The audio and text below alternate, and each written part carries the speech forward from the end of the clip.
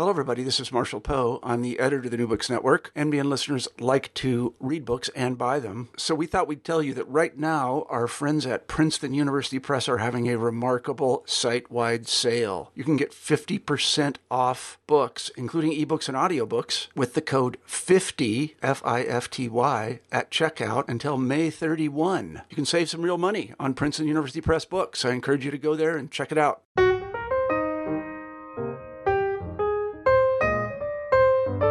Hello everyone, and welcome back to New Books and Biography. I'm Mark Klobus, your host for the channel. Today I'm talking with Bonnie Anderson about her biography of the 19th century activist and reformer, Ernestine Rose, entitled The Rabbi's Atheist Daughter. Ernestine Rose, international feminist pioneer.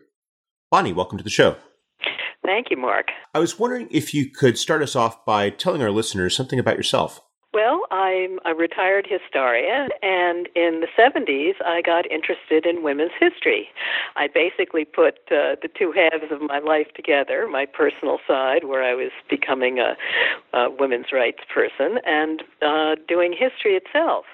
And my first book was done with my best friend, and it's still in print. It's called A History of Their Own, Women in Europe from Prehistory to the Present. And my second book was called Joyous Greetings, the First International Women's Movement. And that's where I encountered Ernestine Rose, and I became fascinated by her. So that's why I wrote a book about her.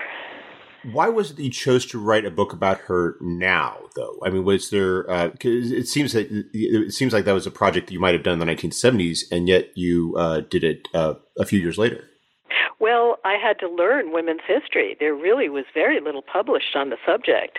And in fact, when Judy Zinsser and I were first writing our book, we got terrible remarks.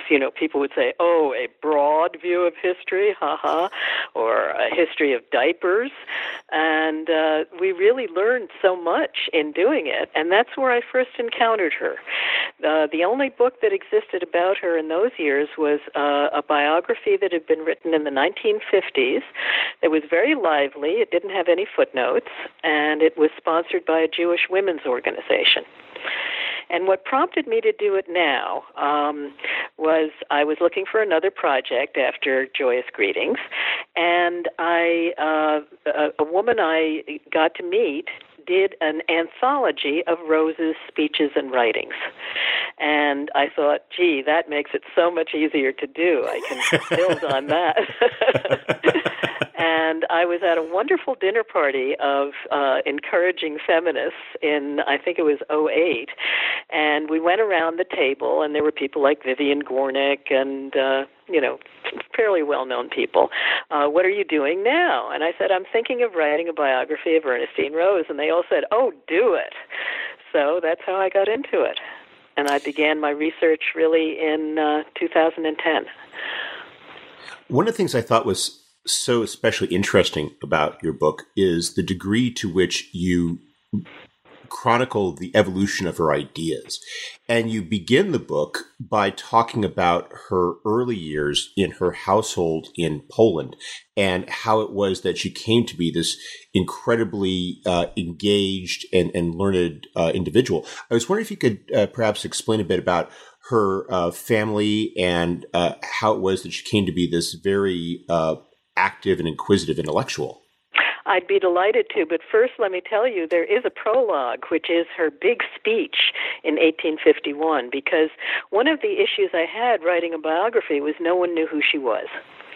So I couldn't call it Ernestine Rose. That's why it's called The Rabbi's Atheist Daughter.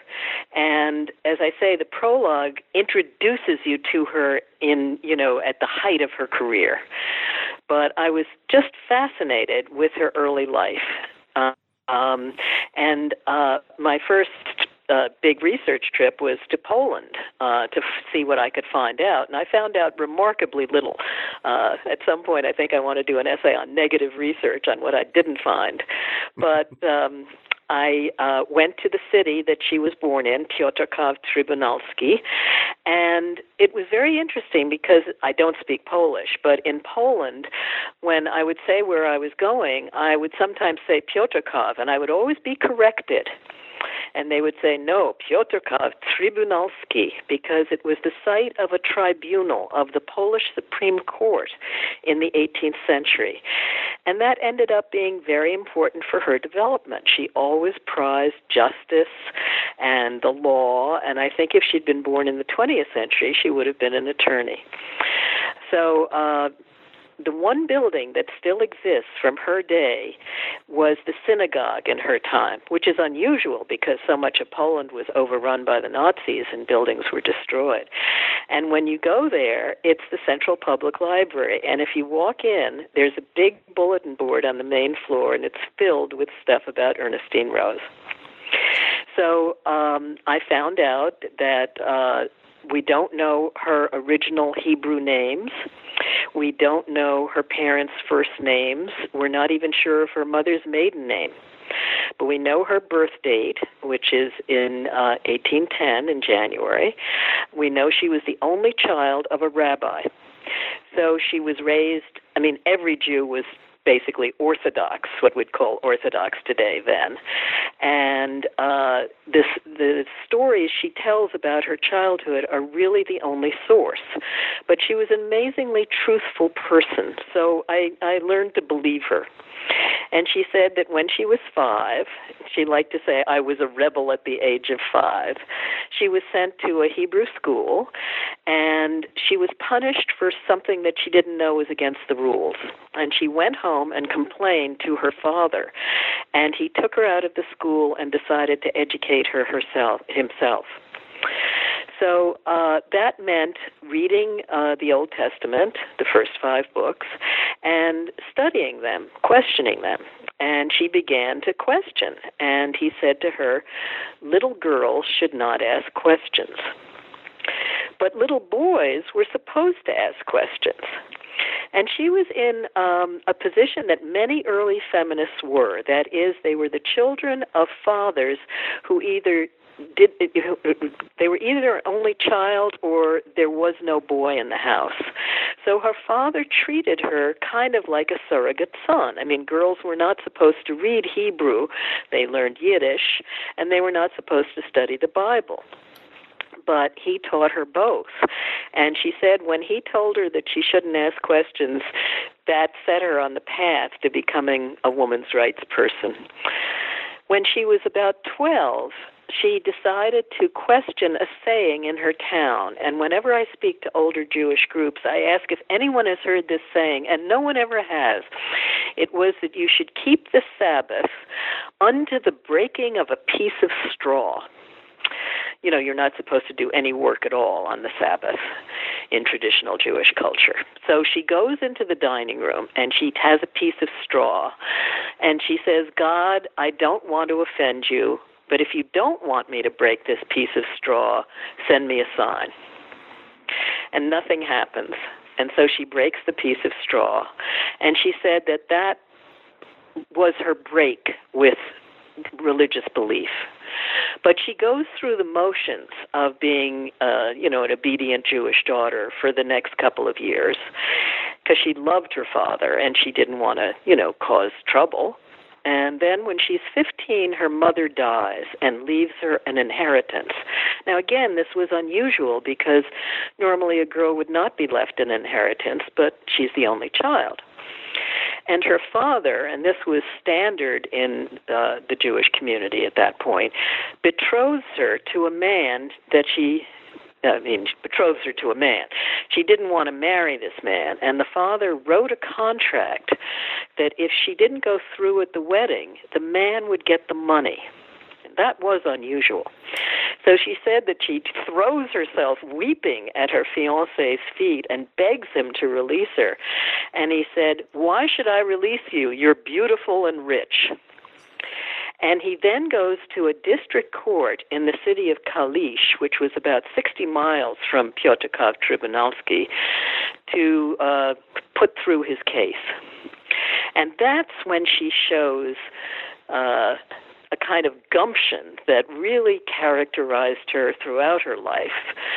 She hires a sleigh, it's in January, and she rides alone to the court.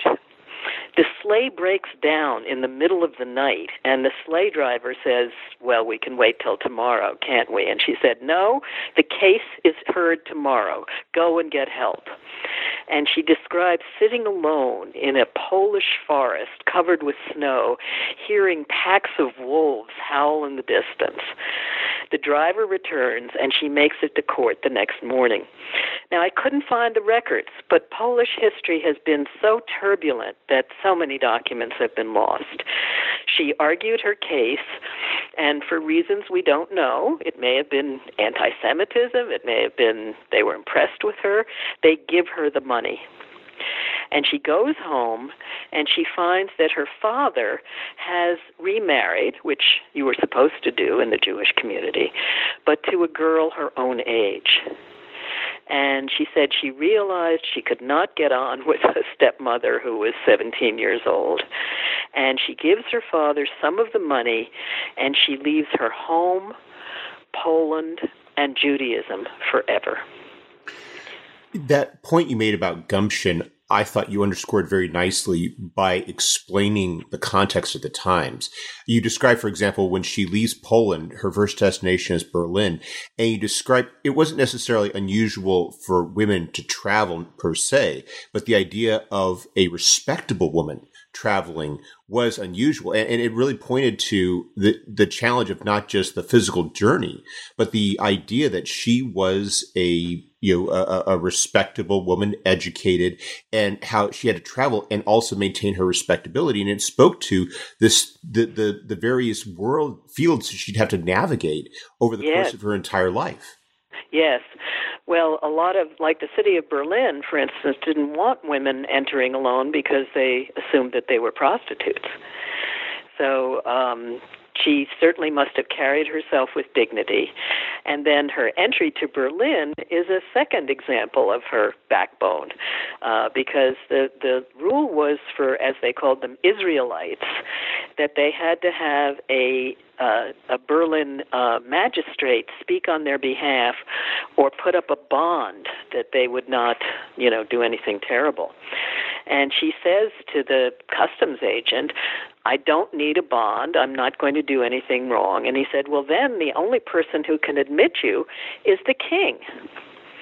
And this was the King of Prussia, Friedrich Wilhelm III.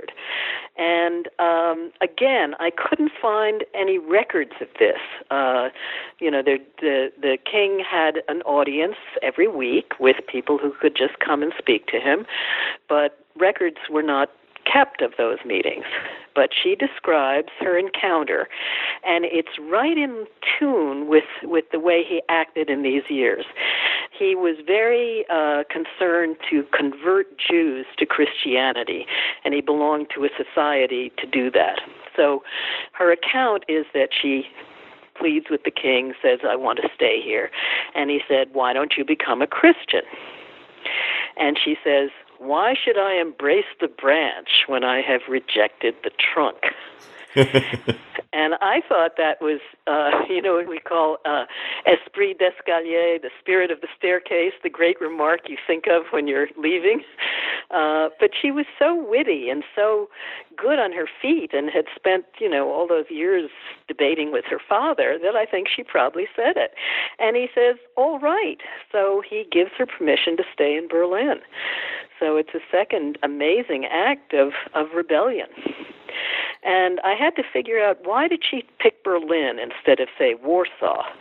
And I think it was because, again, I don't have evidence, but I think it was because Berlin was the most liberal Jewish community in Europe, whereas Warsaw was very Hasidic at that point, so very traditionally religious and spiritual, and not the way she was as a person. How is it that she's able to support herself? Did she have enough money to she had the inheritance from her mother. What did she have? She had money from her mother.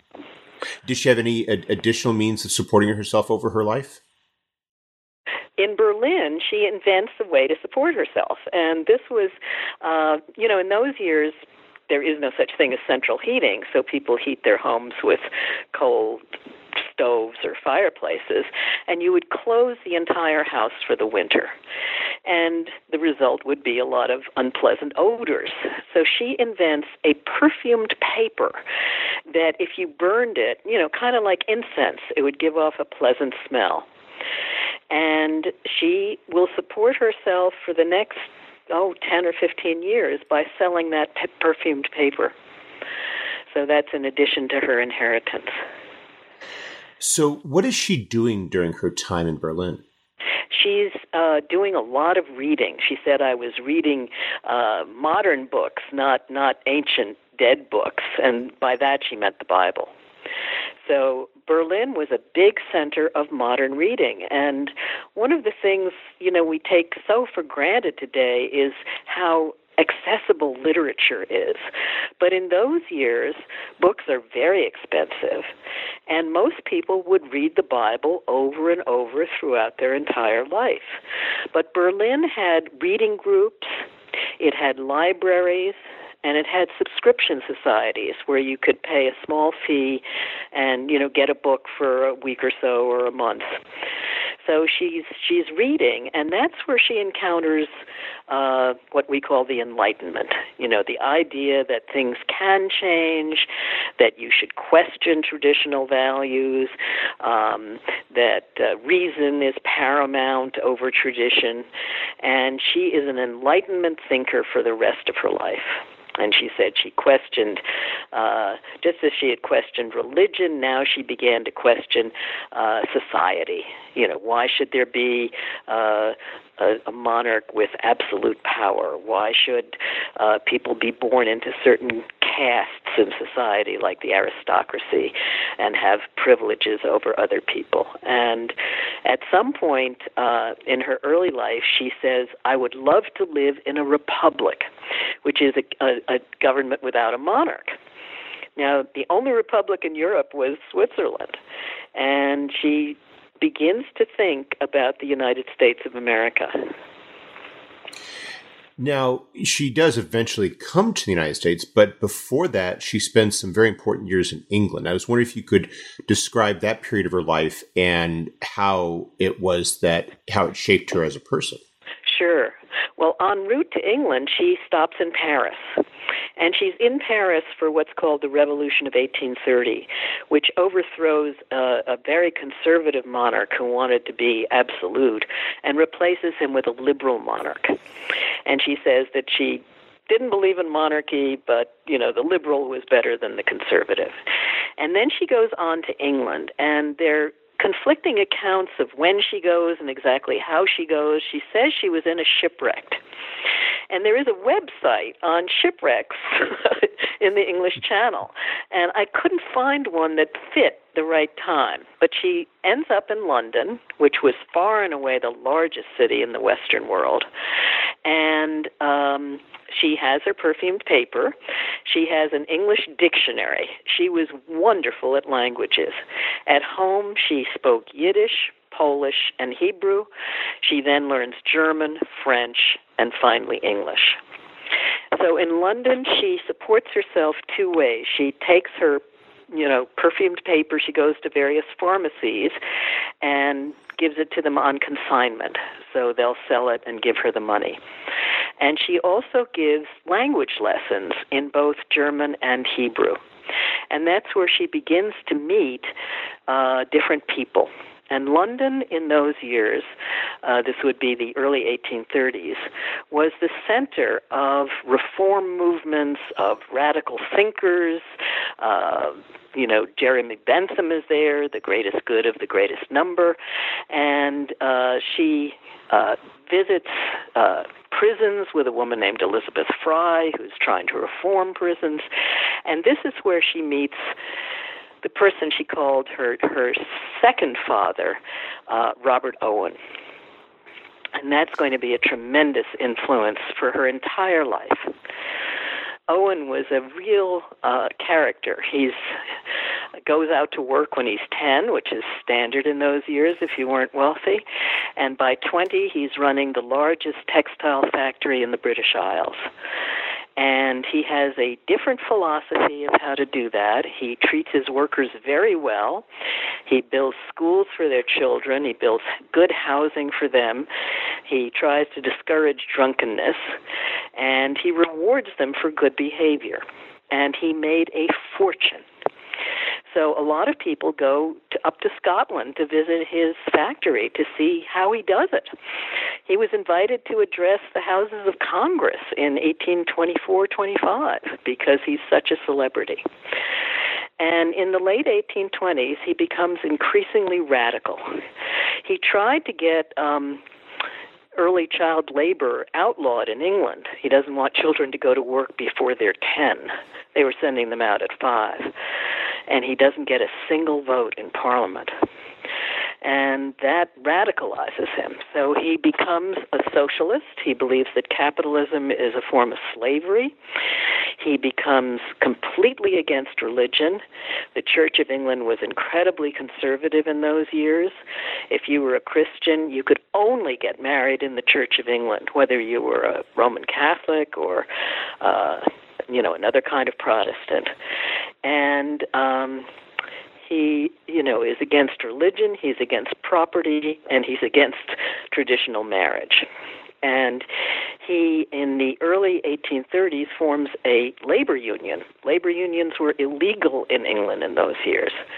And he creates what was called the Grand National Consolidated Trades Union.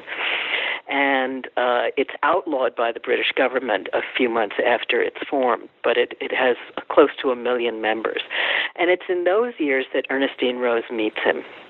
And there's a whole group of Owenites who gather around and meet every Sunday morning when churches were in session and hold their own meetings and dances and give speeches. And this group was especially hospitable to women. Women were just considered to be men's adjuncts in these years. You weren't supposed to speak in public. You didn't have any political role, of course.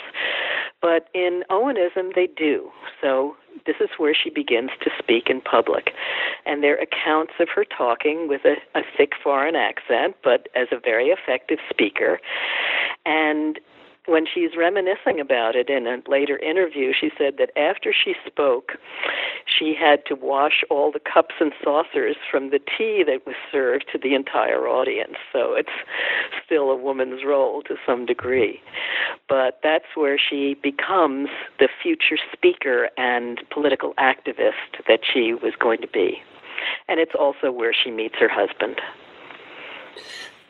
I was fascinated by the story of her husband because it seemed, he seems very modern in a lot of ways. At a time where you describe this growing, what we would nowadays call Victorian gender divide among respectable classes, right. He is perfectly willing to be the one who works and supports her as she goes out and undertakes these reform campaigns. Right. Well, I really was hoping to find out a fair amount about him. My original field was British history, and I knew that the British had started a census in 1801. William was born in 1813. However, I did not know that until 1841, they only counted people. They didn't list their names, they didn't list their parents, they didn't list what parish they came from. So I was able to find out virtually nothing about him. He was a silversmith, and he was an Owenite.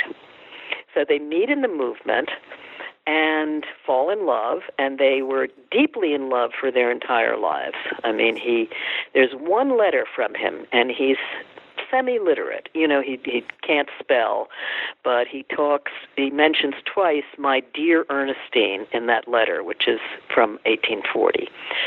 And they decide to get married, but how are they going to get married? They won't go to a church, but they need something that's more or less legal. So they hire a notary public to come to his apartment, and he testifies that they have sworn that they will be husband and wife.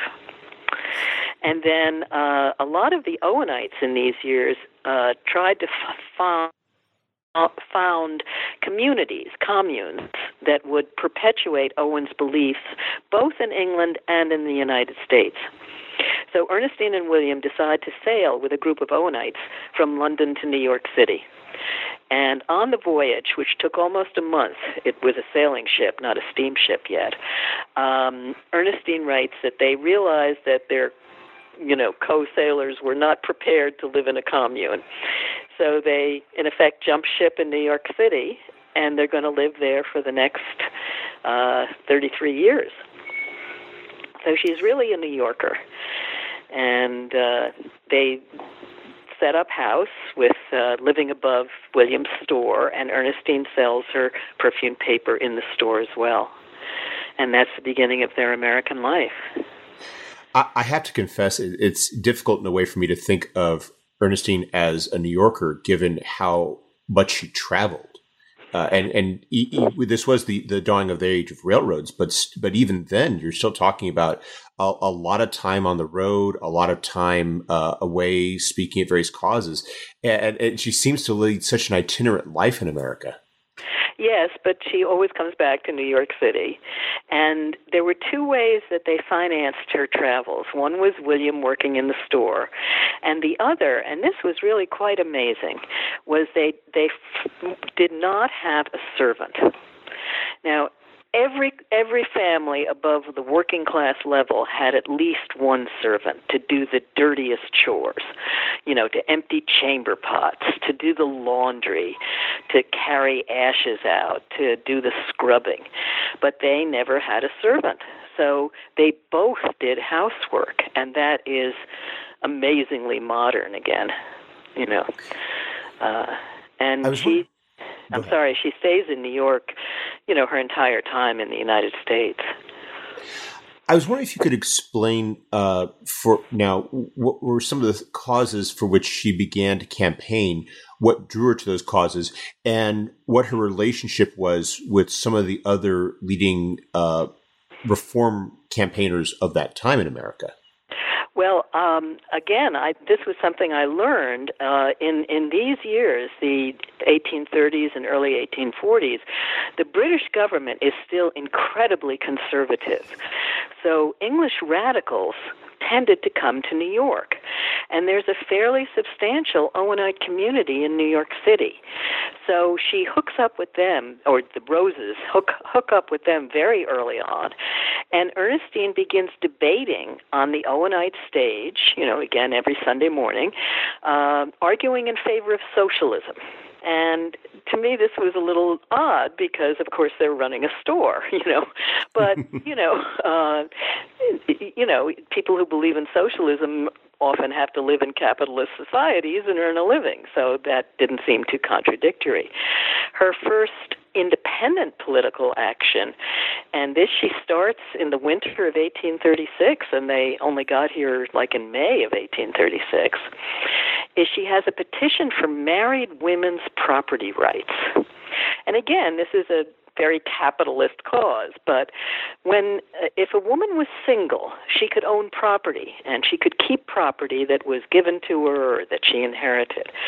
But the second she married, everything she owned, including her pocketbook, belonged to her husband.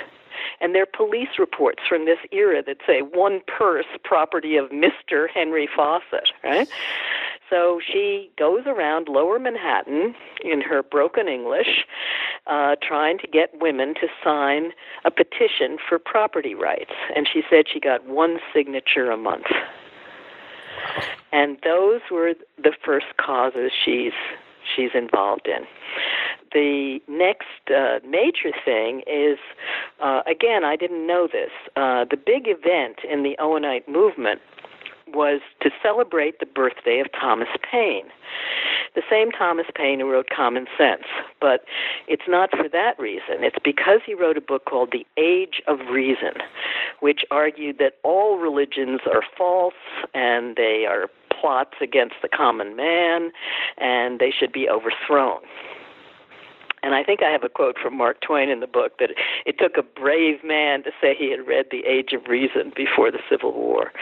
So Thomas Paine was born on January 29th, and Rose complains at some point, I wish he'd been born in a warmer time of the year.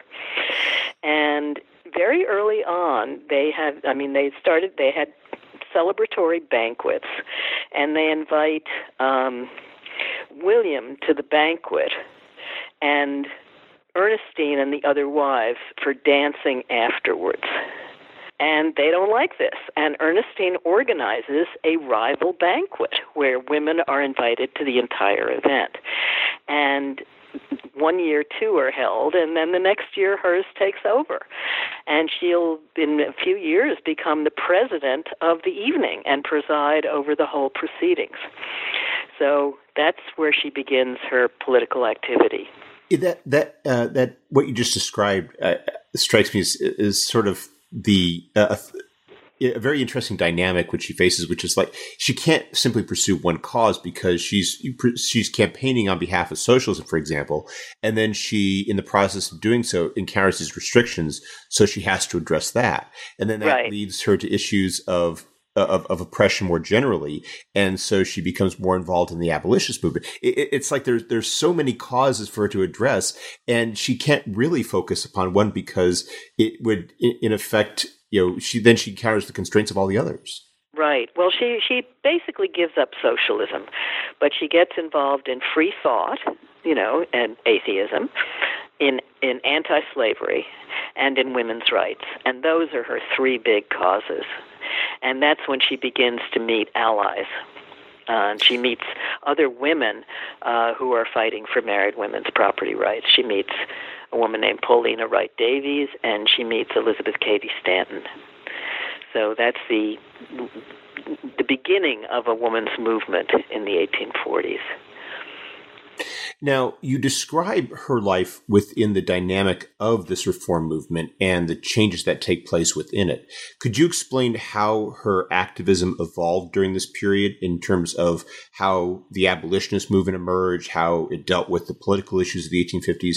Did she find that she was being sort of driven by events, or was she increasingly shaping, making her own determinations about priorities and focusing her energies that way? Well, I think she was basically inspired by Owenism, and she continually quotes an Owenite saying. She said, black and white, male and female, all are equal. All deserve human rights. So she really makes no distinctions. And I read a very interesting piece on the Owenite movement in New York City in these years, and it was very racist. There were a lot of white Owenites who didn't want to sit next to a black person, for instance. And she is not at all racist. She shares a platform with black speakers, from Sojourner Truth to Frederick Douglass, and she's just convinced that slavery is wrong, and blacks are completely equal to whites. In the 1860s, she's at a conference, and a black abolitionist makes a speech, William Wells Brown, and she says, "That is the best speech of the convention, and I will pay to have it printed and put on the desk of every member of Congress to prove that black people can take care of themselves."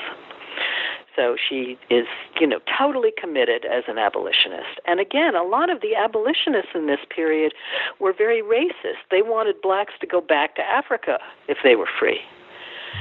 And in fact, when Sojourner Truth meets with Abraham Lincoln, that's what he suggests.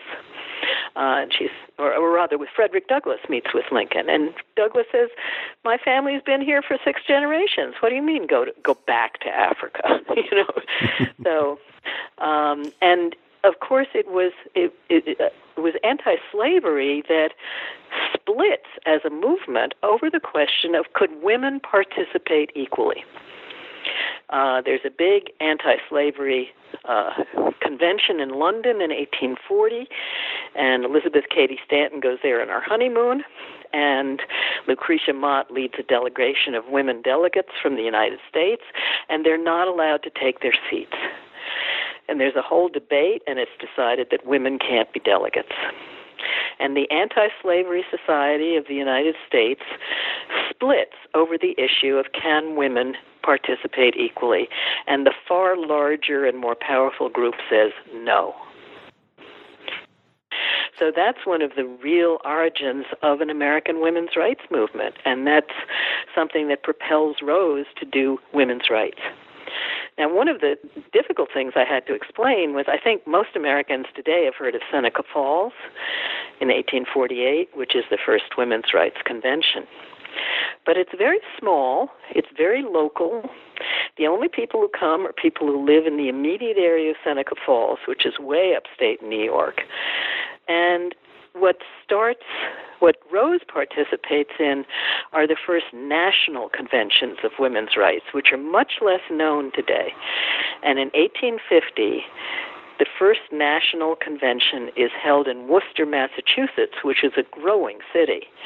And that's where she participates, speaks, and comes to the fore. She was an excellent speaker, very funny. She knew her audience. She didn't talk too long, and she could really rouse a group. You describe her in these debates, and one of the things you talk about is her, and you quote contemporary reports of those debates as to how effective her argumentation was. And it brought me back to that. As I was reading, it brought me back to that early part of the book where you have that rigorous, study of the Torah. You have the, that intellectual disciplining that she learned as a child, and how it really seems to have been an important part of her arsenal. She may not have had the best, perfect English in terms of speaking without an accent, but she made her arguments so effectively that people are constantly commenting on that. Right, and I also think what's important is her sense of humor. In that first speech, she says, "Man is supposed to have a property in his wife. Well, he also has a property in his horse." And this one of the problems she had in the women's movement, and to some degree in abolition, is she's not at all religious. And both these movements were very, very Christian. So she's not going to come out as a major atheist in these venues, but she meets a lovely woman who's a Christian abolitionist, and the woman says to her, "I think I will meet you in heaven one day." And Ernestine Rose says, "Then I will say, what a mistake I made, and you will congratulate me." So she's humorous, and that goes a long way. In this period. But yes, she's a wonderful arguer, and as I say, she mutes her atheism in groups that are going to be very much against it. It wasn't until I did this research that I realized how religious the women's movement was. They often began with a hymn and a prayer.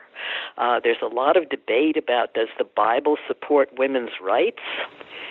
And Rose says, women's rights precede the Bible. They're older than the Bible.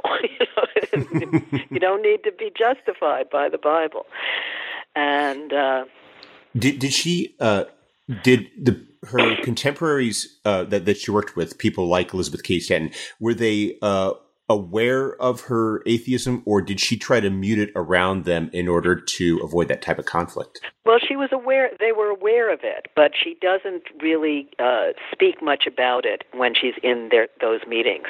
I mean, the picture I have of Stanton in these years shows her with a giant cross around her neck. Stanton becomes much less religious as she ages, but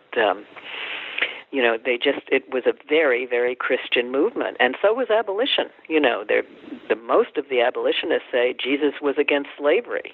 That's the kind of argument they make. You have this interesting description of of the success, in a way, in many ways, of the abolition campaign with the Civil War, and yet you point out the paradox that one of Rose's campaigns has this enormous success, but in 1865, slavery is abolished, and yet you describe that it rather than being a triumph that will lead to other triumphs, it in many ways deals a body blow to so many of her other causes.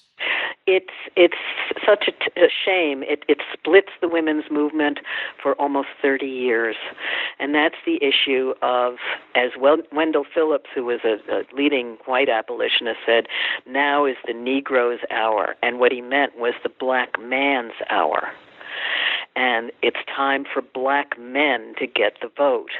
And Sojourner Truth, a black female abolitionist, said, if you give men the vote and not women, things are going to remain exactly the same.